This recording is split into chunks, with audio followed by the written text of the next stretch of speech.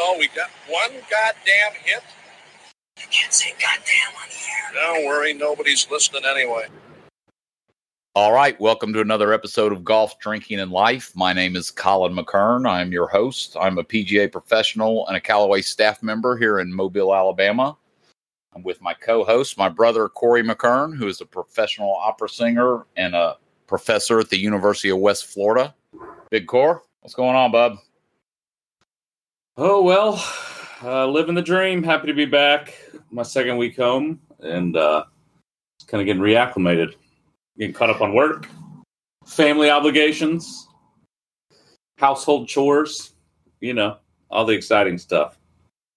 Good. Everything good with your kids? I know Quinn had a little bit of a sickness. Well, yeah. So this was my whole point during COVID that, people aren't super excited about sharing germs when you tell them your kid has the stomach flu. And so I got home on Monday night and pretty late, like 4:15, but I left LA. I got up at 3:30, got on an airplane, flew back to Pensacola. This is a week ago, last Monday. My boss and dear friend, Sheila Murphy, was doing a recital at the university. So we got a babysitter, went up here, we went out afterwards. A long, long day. And when I got home, Charlotte, my daughter, 4-year-old daughter, made me promise I would wake her up. So I did. I said goodnight. And I heard Quinn saying, Mom, Mom. And I walk in his room. I think he wants to say goodnight. And he's in the middle of projectile vomiting like The Exorcist. And it went all between his mattress and bed frame and then pooled on the hardwood floor underneath the bed. I mean, it looked like just someone had dumped 3 gallons of vomit under the bed. I'm not laughing at you. I'm laughing with you because I've been there. It was brutal. And poor guy's like sick. And I literally had to take all the stuff off the bed, obviously. I mean, I had the mattress, the box spring, and the frame like sitting up on its side, just dealing with this mess. Like you needed Harvey Keitel from Pulp Fiction, the cleaner. The cleaner. You needed the cleaner. We needed the cleaner, like bleach, mops, tarps, duct tape. And so then Chandra got it, and then I got it. So that was my first foray back into domestic bliss. You get off, you have a matinee, and then you're at a wine bar in Santa Monica, California. And then 24 hours later, you're cleaning up 3 gallons of vomit. So my question is this. Did you beat him for not throwing up in the proper place? Did you say, you don't ever throw up between the wall and the bed, man? No, I don't say beat. I would say shamed him. You got to throw up into the open space, dude. Yeah, like just lean all the way over the bed or make it to the bathroom would be ideal. It's funny though the way kids do that. I think number one because they don't necessarily understand what's happening when it's happening, but I think there's also an inherent mechanism that makes them not want to do that into an open space. Yeah, that's right. You know what I mean? I mean, your first instinct would be to do that someplace where somebody can't see it, or not that he was obviously purposely trying to do it between the bed and the wall. But but you know what I mean? It's like human nature to like, I'm not going to throw up in the middle of the room. Like that's right. You don't think about it until later, and then it's like, that's Yeah, that's awful. I can only imagine after what was a really long day for you as well. Yeah. Well, it's good. All I kept thinking though was, man, thank God I'm back. Did it ever occur to you to just walk out and get in your car and drive off, pretend like you weren't there when that happened? Yeah, it occurred to me to just do a shoulder roll and dive right out the window and then keep going. But if I could make a coffee table book of times like when I've been in Miami,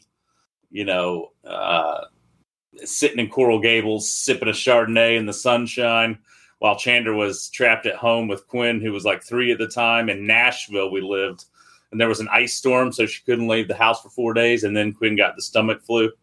So,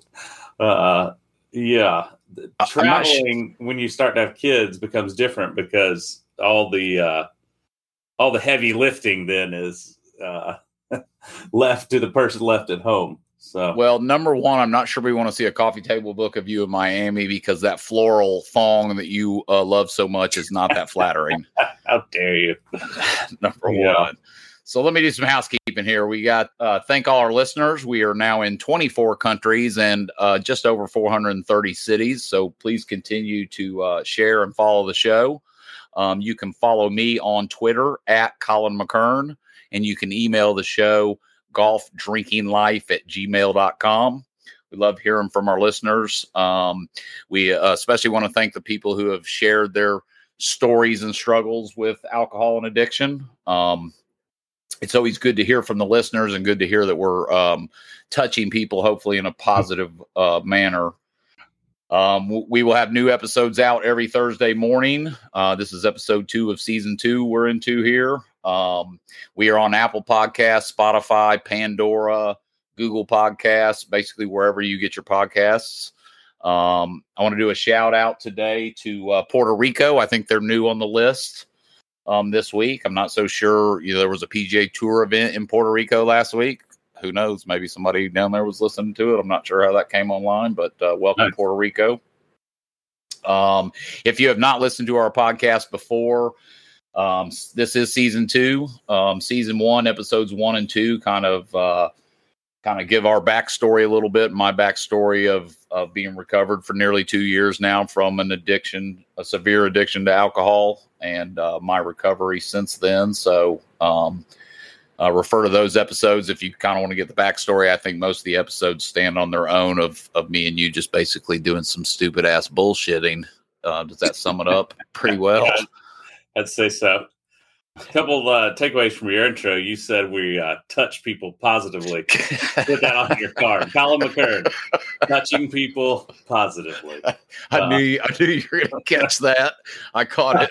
I caught it as it came out of my mouth. Very generous of us to touch so many people, but in a positive way. So that's a pretty good segue into how easy it is to be taken out of context, isn't it? Yeah, that's a good point. If you take that one sentence from that conversation and stick it out there and says, Colin McKern, host of the GDL podcast, says in his discussion about kids vomiting, he likes to touch people positively. So, Secondly, quoted. I think it's always funny. I almost feel like you're making up at the beginning. You're like, we're in 4 million countries and 7 billion people have listened to our podcast. We've almost full. And then South America, we're coming right along. So how dare you? I would never make any of that up. We got a new listener from Nova Scotia. No, that's one of those things. You really can't make that up. If I was making it up, I'd be like, we're in 5 countries and like a couple hundred cities, Yeah, good point. So yeah. All right. So last week we talked about Phil Mickelson. This week we have the Players Championship going on. So the talk about Phil Mickelson and the Super Golf League backed by the Saudis and all that talk we had last week. We finally heard from PGA Tour Commissioner Jay Monahan yesterday as he did his annual State of the Union for the PGA Tour from the Players Championship, which he does every year. So this wasn't anything new. It just happened to be this is the first time we've heard from him kind of since all this Phil Mickelson stuff. It was a little bit interesting because he was pretty, what's the word I'm looking for? He was pretty firm in his comments. And he was very thankful to all the players who have came out and supported the PGA Tour, which is, pretty much unanimous. All the top players came out and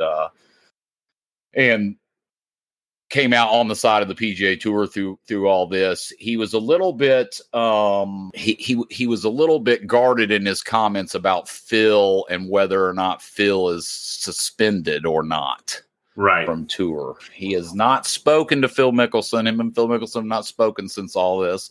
Phil has said that he's taking some time away. The reporters tried several different ways to kind of ask Monahan if Phil Mickelson was suspended. His only comment was, and this is the tour's policy, they don't comment on player suspensions and punishments. They never have. Right. Very rarely do you even know that a player is suspended. Generally, if a player is strangely taking time away from the game for something odd, there's a good chance that they're suspended if they're not hurt. Right. I'm not saying that's the case here. He left the ball in Phil's court as kind of it's up to Phil to reach out to him. It didn't sound like Phil could just sign up for a Champions Tour or PGA Tour event next week and show up. Right. I don't know whether that's the case or not. It may be just simply a phone call, but his comments were pretty good, and the tour is in the tour is in a great spot right now. The one thing he said is maybe they could be a little more transparent on some of the things, but he said I think that's true in all businesses, which I agree with him.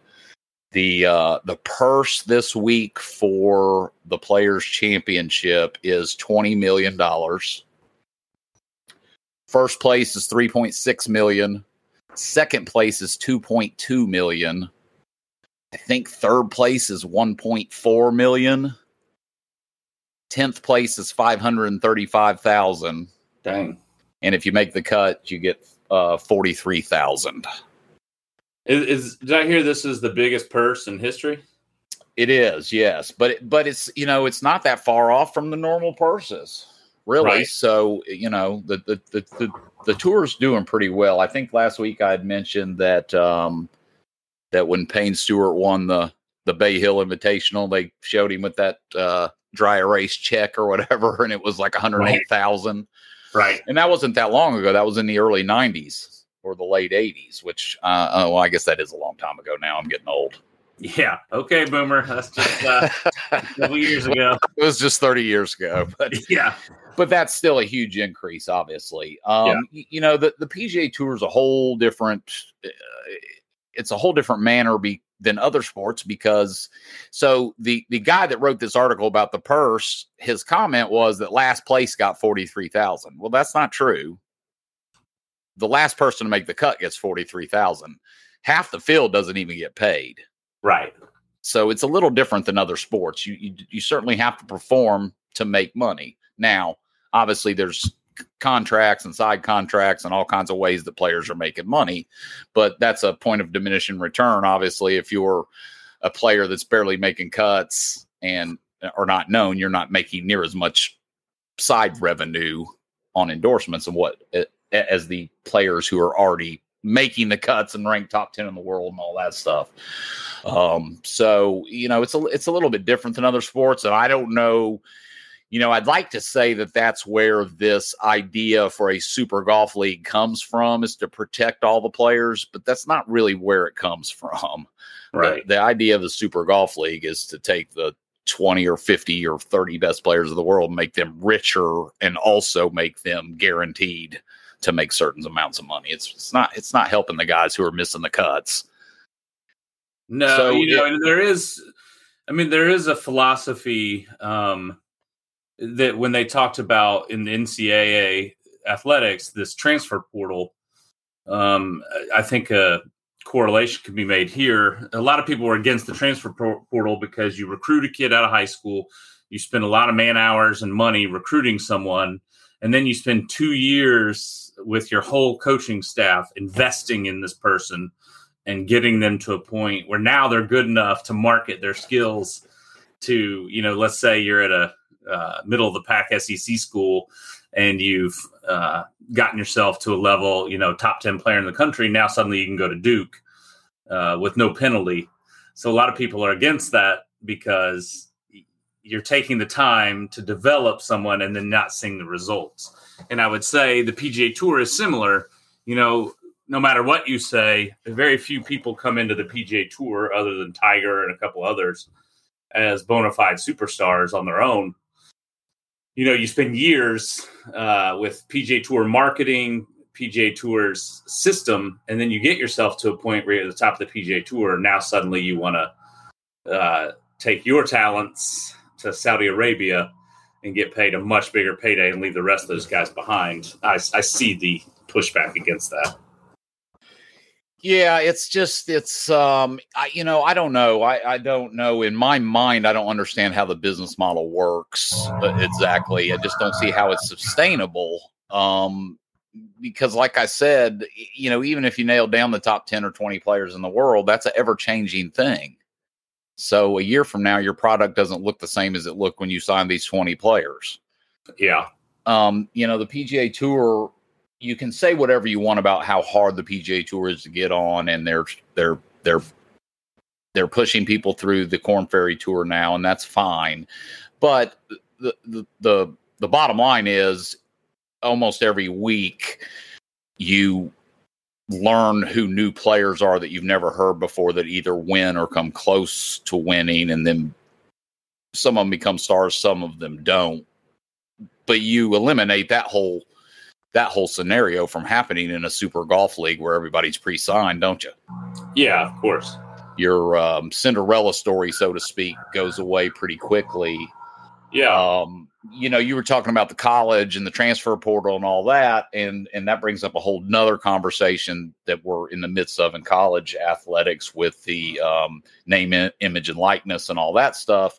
And I think the real thing that moved the needle towards the student athletes on that side was exactly what the scenario you were talking about earlier happened all the time, but it happened the opposite way. It happened with coaches. Players signed with schools because of a coach to play for that coach, to play under that coach's system. And if the coach felt like next year they were going somewhere else for double the money, they did. No problem, no penalties, no waiting, no anything. So it didn't protect the players very well. Right. I'm not so sure that this name, image, and likeness, man, is going to I don't know what it's going to do to college athletics, but it's seemingly it's not going to make it more fair. No, but it's better. It's better for the players, especially the star players. But it's certainly, you would think, going to separate the Goliaths, who are already the Goliaths, more so from your smaller schools. It's funny because I never have any problem with that. There is no fair. Well, I agree. I do agree with that. Well, I say that because there's always an advantage. If you're one of the top 5 players in the country and you can choose between Duke and North Carolina, and I would love to say Indiana, but that's not realistic anymore. Oh, don't even get me started on Indiana. Then you're already receiving different benefits than other college kids. And I'm not sure why, in a country where we value more than anything personal work ethic and talents and ingenuity in order to make a life for yourself, I'm not sure why we cap that off. Suddenly college students who could be worth millions of dollars should be grateful to get books and tuition to business class in this day and age, while the TV rights for the NCAA tournament are worth billions. I always use the analogy. I went to Indiana University for grad school for voice, and it's a big school. So automatically I had a full scholarship and a stipend. And that's at the graduate level, which is a little different.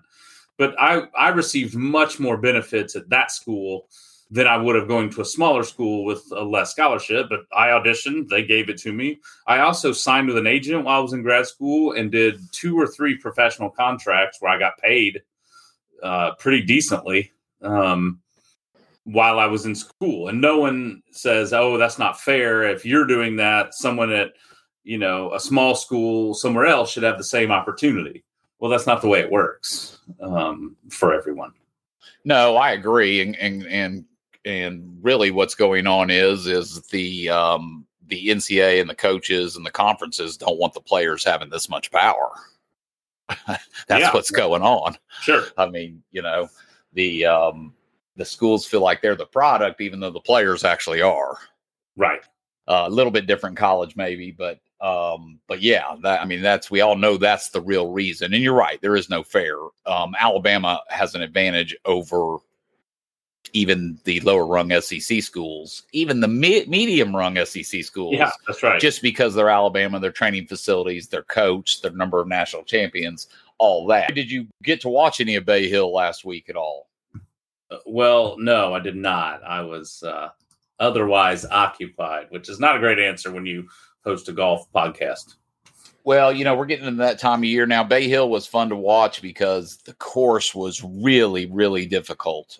They had the rough grown up really high, and it was really windy. It's been windy around here, and it's been windy around the southeast for the last couple of weeks, and so it was super windy. The greens were baked out, and they were a little bit firm. I want to say either 9 or 10 under was leading after the second round. And, man, those guys just backed up on Sunday. And Scotty Scheffler ended up winning, and this is his third win in 3 events and his first 2 wins ever on tour. He is now 5th in the world. So, Wow. So it's amazing how these guys, even though Scotty has played on a Ryder Cup and he's had, obviously, a ton of PGA Tour success, all of a sudden, boom, he wins 2 out of 3 weeks, and now he's 5th in the world. Again, seemingly not a guy that they would have signed for the Super Golf League. And now in a matter of 3 weeks, he's number 5 in the world. So, I can't wrap my mind around how that Super Golf League works long term. And of course, in their defense, I never saw any fine print on it, nor do I think anybody else. I don't know how much of outside of the idea phase that was. Where were all these tournaments going to be played? Well, I don't know the answer to that. I don't think there was nobody ever saw any specifics on this stuff. So I don't know how far outside the planning stage it was, or, there's rumors that some players had some non-disclosure agreements already signed and that they had lawyers working on stuff, but I have no idea. Because that's the other thing. I mean, as much as we want to see the world's best golfers compete against each other, in the United States and the PGA Tour, a lot of the golf courses are also the star. Yes, for sure. And so it's always odd when, watching the European PGA Tour or even some of those world golf events that are overseas, it has a different feel to it. We like to watch Pebble Beach and Bay Hill and during the Players, same course every year in Ponte Vedra. Players Championship this week. That's a good segue. Yeah. Speaking of one of the most fun courses to probably watch, and there's a good chance for people our age, if you haven't played TPC at Sawgrass, you have played it probably 5,000 times on PlayStation or Xbox or whatever your game console of choice was. So everybody really is familiar with the golf course. And of course you have the famous 17th hole Island Green with pretty fun 137 yard par 3 to watch. Yeah. With really a pretty big green. It's just the fact that the green is surrounded by water. So it gives these guys fits, man, especially on Sunday. It's really fun to watch. And I've enjoyed the marketing leading into this. They've got Fleetwood Mac or Stevie Nicks' Edge of 17 song playing as they're showing these guys hit shots in the water on 17. Oh, nice. That's clever. Yeah, pretty good marketing move. So pumped for that this week. It's a little too early in the season. I really don't have a feel as far as picking a player. Rory McIlroy played well last week, at least until the weekend. I'd like to see McIlroy play good. He's won at the Players before. McIlroy just seems his reputation has become that he just kind of lacks this killer instinct and he can't quite get it done. And I don't know if that's the actual case, but it certainly appears that way sometimes. But man, golf is a friggin' hard game. These guys teeing it up every week, competing against the best players in the world for the most money in the world. And the guy finishes, in the top 10 or 15 and just gets brutalized for not playing well on the weekend. So, well, I'll tell you, golf's a very interesting sport. I can relate in some ways to the lifestyle of a golfer because just when we were talking about these big purses, but if you don't make the cut, you get zero money. But think about that for a second. A PGA Tour pro has to pay all of their own expenses. So you've flown yourself, maybe flown your caddy, maybe they flew themselves. You've rented a house, all that stuff, and all those expenses going out, and then you're not making $1. And for Rory McIlroy, if that happened, that's fine. A lot of these guys that are, either new to the tour or going down the ladder of the tour, I'm sure it's tight. Then when it becomes tight, the pressure is probably really not enjoyable. You know, if you have to stand in the middle of the 18th green and knock it on and get a par to make the cut, can you imagine? I'm sure you can imagine. But for the rest of us, imagine the pressure of that shot and trying to hit it well. And golf's a little different than my sport because my chosen profession, because what we do is subjective. Someone hears you and they either like you or they don't, and then they hire you. But in golf, you actually have to shoot a number. You know, you don't just go show them your swing and try to make a good impression. And they say, okay, come play golf and we'll give you money. You have to shoot the number every weekend. And it doesn't matter what you've done in the past. That's it. So that's a pressure-filled life. And to make it more challenging, the number changes every week. Yeah, that's right. What was a good number one week's not a good number the next. Yeah. It's certainly an interesting way to make a living. And the expenses, as you know, just from the traveling you just did, rack up pretty quickly, especially where these guys are playing. I mean, they're playing in big cities on big courses. So you're not doing anything on the cheap. No, absolutely. Sure. They showed, I don't know if I mentioned this in the last show or not, but they showed when the tour was at Pebble Beach a couple weeks ago that the caddies they showed a couple pictures of some of the caddies that were in hotel rooms, like four of them staying together in a hotel room with cots and pullouts and whatever they could do. Sure. Because they're staying in Carmel or wherever, and it's Pebble Beach Pro-Am week, and Carmel's already expensive, so you can only imagine what rooms are going for that week if you can even get one. Right. So it's interesting. So speaking of tour players, Heath Slocum, our my friend and our buddy to the show, who was on episode 3 last year, played there was a PGA tournament opposite Bay Hill this week in Puerto Rico, and Heath was in the field. And he didn't play bad. He shot 1 over, missed the cut by 2 shots.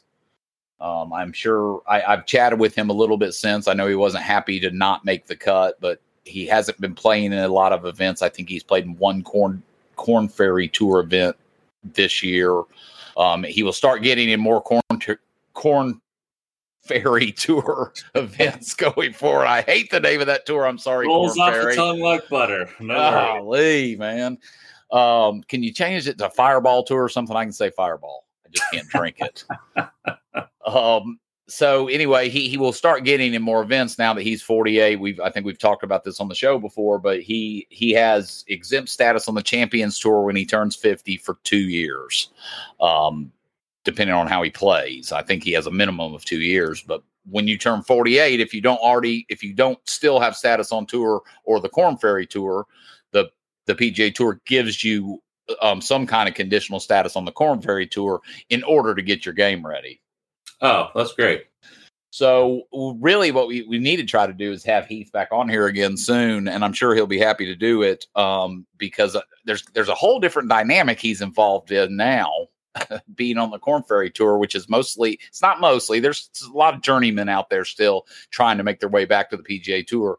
But he's in a little different situation than last time he was on the Corn Ferry Tour. And now that he's trying to get his game sharp for the Champions Tour, and there's guys out there that are, in their mid to early 20s that are thinking, why has this old guy got in the field again and knocked out so-and-so who's trying to get into events and start his career? And these damn old guys are taking up our spots trying to get back on the Champions Tour. Right. There's a whole different dynamic there that would be kind of fun to talk to him about and dive into. Ready to get started. He plays in the Corn Ferry event in Lafayette, Louisiana next week at La Triomphe, which is where we won the Sunbelt Conference Championship our senior year. And he also won as an individual. So we got a little college golf history there. He's also, I'm sure, there's been a long running nationwide Nike Tour, Corn Ferry Tour event in Lafayette at that golf course. So I'm sure he's played there before as well in professional events, but kind of a neat venue. It's a really neat golf course. So we look forward to kind of following him this year and hoping that I know he's using this as a springboard to get his game ready, but it'd be nice to make a few dollars along the way, I'm sure. Yeah, of course. Obviously, Tiger Woods gets nominated into the World Golf Hall of Fame today, I believe, and his daughter Sam is doing the induction intro, I believe. So that should be interesting. Yeah, that's really cool. I would. It'll be interesting as the Masters comes along here in April to see if Tiger's on property, goes to the Champions Dinner, maybe plays in the par 3 competition. Told that to somebody yesterday, and they kind of said, "Nah, he wouldn't do that, would he?" And I thought, well, why not? You know, well, a little chance for him to compete a little bit and be around Augusta, and just, I mean, all of us. If you're trying to make your way back to something, I know the 9-hole par 3 contest may seem trivial, but for him, it might be a big deal. Not even to win it, but just to go out there and be with the guys and play a little bit competitively anyway. But then again, I don't know. I don't know how much it seems like he can almost be a distraction if he did something like that as well. Well, I don't know. It's an interesting question. And I said, when Simone Biles was going through all that stuff in the Olympics last year, I had this thought. I thought, it's hard enough to be the best gymnast in the history of the world for one day, much less every day you do it. She had that thing where she couldn't flip, whatever. And I feel like Tiger, it's in some ways we were surprised that he didn't break Jack Nicklaus's record. But in another way, he played so well, so intensely for such a period of time that, I mean, even without all of his off-course issues and accidents and anything else, I mean, it's just hard to sustain that level of intensity, that level of physicality, that level of mental strength, that level of physical consistency. And so, and all that's gone now. Tiger no longer is the Tiger that intimidates everyone just by being in the locker room. I'm sure there's still some of that, but everyone now would just love to see Tiger Woods at the par 3 and doing some, it'd be awesome if Tiger Woods were an on-course interviewer, or I'm sure he wouldn't do that, but it's clear his greatest days of competing are behind him. At some point, he's going to have to make a transition. Why not now? Yeah, I agree. It'd be great to have him around the game up close and personal any way possible. Yeah. And if it's little things like playing in the par 3 competition at Augusta, I think he will play PGA Tour events going forward. Who knows? He may even win one. He's an exceptional athlete. Yes, he had a broken leg. We saw videos of him hitting golf balls last year at the end of the year. His leg looked weak, but it looks like he was hitting it fine. I think it's going to be more of a walking issue, stuff like that. So I think you'll see him. Certainly, he already played a limited schedule as it was. If he comes back, you're going to see a very limited schedule. But we'll see him in a full field event again, teeing it up. For how long we'll see that, I don't know. I would think that if he had limited success at the beginning, that he's not going to flounder around out there too long. If he sees it heading into a better direction, I think you're likely to see more. I wouldn't put it past him to win another event, although it would be difficult with all these young guys now. There's just so many, and I think it would be highly unlikely for him to win another major. But who knows? Augusta's a whole different ball game. Jack did it when he was 46, and even though Tiger is almost that age, athletes are in a little bit different shape at age 46 than they were when Jack won the Masters at age 46. It's funny because we used to have the VHS tape of the 1986 and 1987 Masters. Yes, we did. When Jack Nicklaus the highlights that were sent to me from some golf magazine. So it wasn't just like we recorded on TV. It was like the actual highlights with like Vern Lundquist doing it. That's right. Yeah. They were cool tapes. It was awesome, but. No offense to our wonderful father, Jim McKern, but when Jack Nicklaus won the Masters in 1986 at age 46, which I'm about to be next week, he looked like our dad's age right now. Yes, and our dad is 74. So I can't tell if you're insulting Jack Nicklaus or insulting our father or both. Well, now I can't say. Well, I'm insulting Jack Nicklaus. Now, listen, Dad, you're a handsome man. You look youthful as ever, but you don't look 46. Take that in the spirit which it's intended. And, maybe this will be the one episode he doesn't listen to. Yeah, right away. So sorry, Dad. You look great, but no, I know what you're saying. Jack Nicklaus looked old back then. Not only because we were kids at the time, but because people just didn't dress as young and didn't take care of themselves quite as well back then. You know what I mean? I mean, there's a reason why life expectancy has gotten longer through the years and people taking better care of themselves. At least that's what I'm trying to tell myself. Yeah, he would look like me if I went and put on plaid pants and pulled them up too high and a yellow shirt. And had hair down just about halfway over your ears. Yeah, exactly. So, yeah. But anyway, it would be lovely to see Tiger a little bit more. So, Corey, you have still not been to Augusta, correct? No, I have not.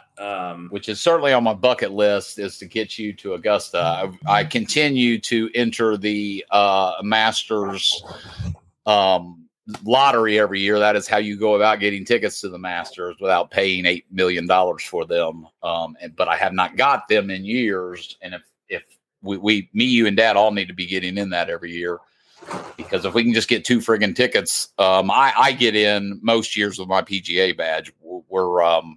But I can only get myself in, so it doesn't really help you guys much. Well, could I just stand outside the fence and? You can stand out. Well, the problem is, I would say I could text you pictures and stuff, but you're not allowed to have your phone on you in Augusta, which is kind of a cool thing. Yeah. Wow. Didn't you tell me that the grounds are so nice, you feel like you wouldn't even want to spit on the ground? Correct. When we went the first time, I was in college. It was probably, I can't remember if it was my freshman or sophomore year. Back then, you could show up during the practice rounds, just pay at the gate. It was like $15 and get in.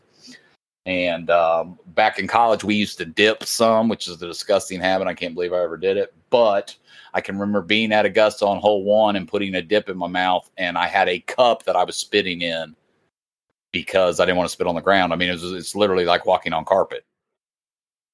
Yeah, and for those who don't know, those who aren't from the greater Southeast, dip is a form of tobacco that you put between your bottom teeth and your bottom gum. And then you have to spit it. So not, my whole experience in dipping was not very good. I was not a very good dipper. I'd have that crap all over my mouth. I mean, be swallowing it. It's just awful. I'm not sure what I was thinking. That's just. So I covered this before, but I'm sure no one remembers when I came to your dorm room when I was a senior in high school. I came to visit you at South for the first time, I think. By the way, first time I ever had an alcoholic beverage. Thank you, Colin. You're welcome. Corrupting my youth. And all downhill ever since. I was sleeping on a couch in that dorm room, which I can't even remember the setup. It seemed like 14 people lived there. Well, it was a suite, like you. So you had 4 guys with a bathroom in the middle, and then you had two rooms on each side with beds on both sides. But what we had done on that one side was we had built a loft, so it was basically bunk beds on one side, and then the other side of the desk we had like a living room with a couch and a chair and a coffee table, and that's where you were sleeping on the couch. I can still remember it was so old, like plaid-looking couch, and I slept there all night, and I kept smelling this horrendous smell. And I was like, God, this place smells horrible. And when I woke up the next morning, there was like a bucket half full of dip spit, just open to the elements. It was not the cleanest place, as some college students' places are not. I can remember a similar incident in that exact living room with a 32-ounce Wendy's cup. And back then they were paper cups. And it was 3/4 full of dip spit from numerous amounts of people.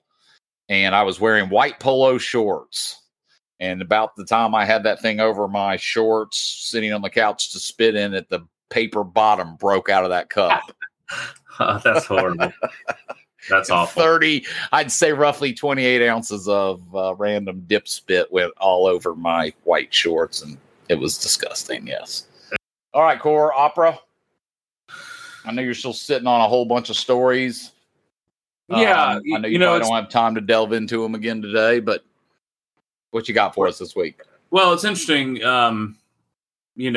because as life goes on, I used to make my living mostly singing, and now I make my living mostly teaching. And now that I'm moving on to artistic director in Pensacola, I'll be on a different side of the business, focusing on the company here, artistic planning, fundraising, all that stuff. So I don't know that I'll be singing that much anymore. And this gig that I just did in New York and LA and on the West Coast was a really great way to, I certainly don't think it'll be my last gig, but maybe one of them. And, it's sort of a trip back in time, kind of to my former life in a way. Number one, it was very interesting being in New York for almost a month. I haven't lived there for 10 years, almost 12 years now. And so being back in the city and living that life was interesting for sure. And it just the amount of work and intensity it takes to get myself to the level to where I feel comfortable. You go from your office in Pensacola to suddenly living in Little Italy and taking the train to Brooklyn to rehearse every day with people that are still in this full time, really excellent director and conductor. And suddenly you're like, oh yeah, I know what I'm doing, but I really got to be on my A game. That was kind of fun to kind of work at that level and that intensity again. And the rehearsals were intense. I mean, it was everyone was working really hard. So it was kind of great in that sense. And I did notice, maybe when you are older as a golfer, like my memory isn't quite as sharp.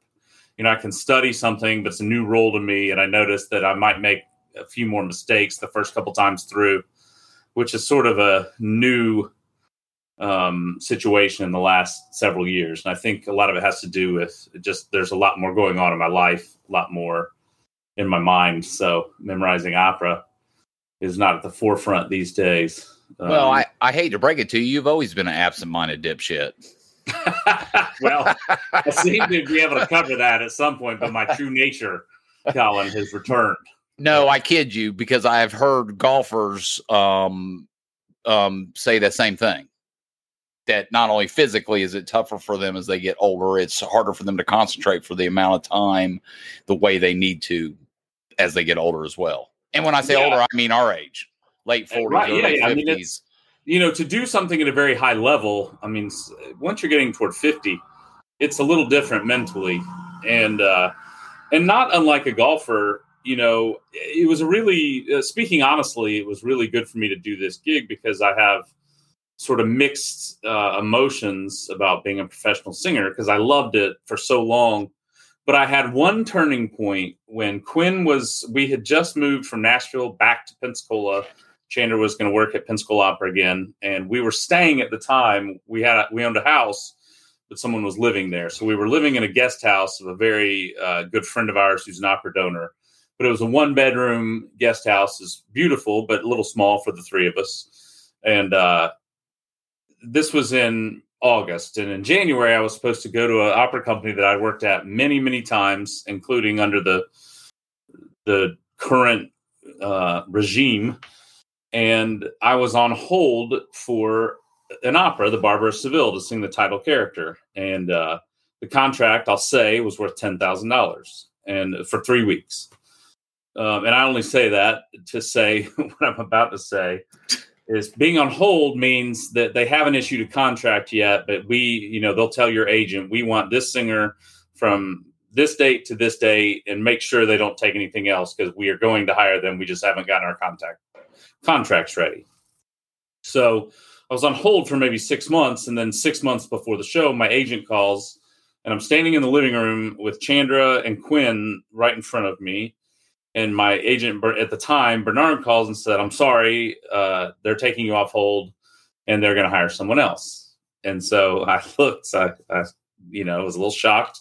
I hung up the phone, and right then I knew. I looked at Chandler and Quinn, who was, just a toddler then, and I thought, now how am I going to replace that $10,000 for 3 weeks' work? And I realized that this gentleman who cast this show had the power to decide whether I could feed my family or not. And I remember that was not the most comfortable feeling. So this thing that is your passion, that you love, that you've done for a long time, starts to become less romantic when, your bills have to be paid by it. And I imagine golf is the same way. As much as you love golf, if you're struggling around to make a cut and your finances are tight, I'm sure golf is not the most enjoyable sport at that moment. Is that a fair statement?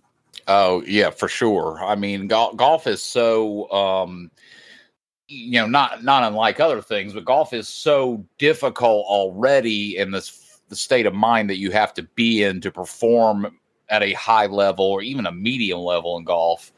Obviously, everything else going on in your life affects that. You getting into that state of mind. So the more pressure you have on you financially, it just makes it exceptionally harder. Yes, for sure.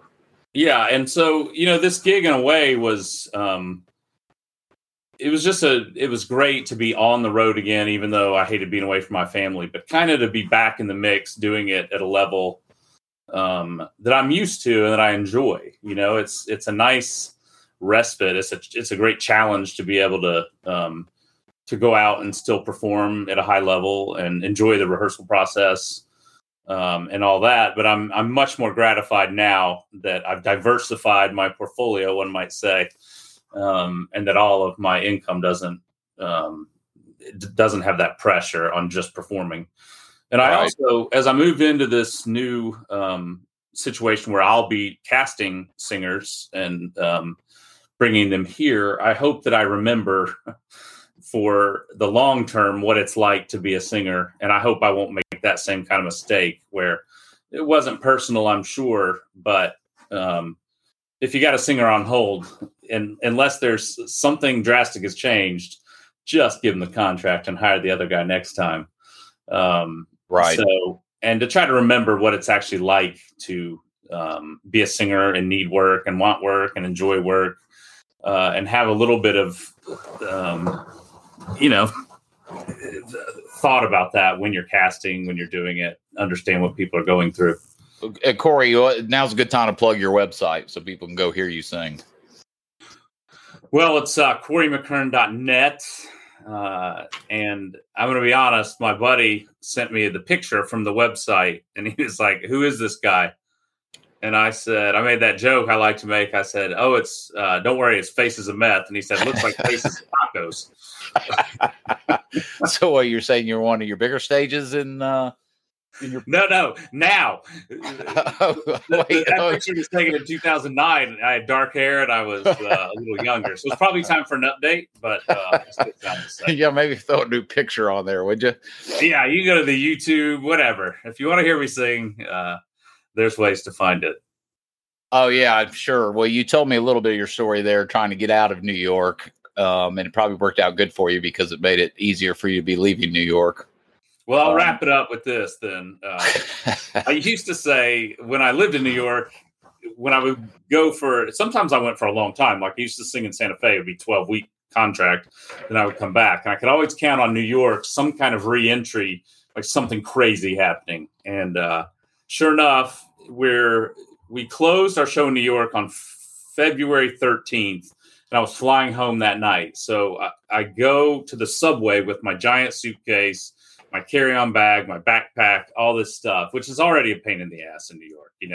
I got to drag it all down the stairs of the apartment, drag it out on the street. This is a Sunday. Saturday was like beautiful, 55 degrees and sunny. And then Sunday it's like freezing and snowing.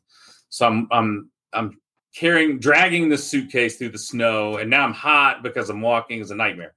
So I get down this, drag my suitcase down the stairs, finally get on a subway, and this car's not too crowded. And I look over to my left, and there's a homeless woman that looks like she's sort of moved in. Like she's got a whole, 3 seats with tons of stuff. And I was like, oh, well, fine. That's what you see. It's cold.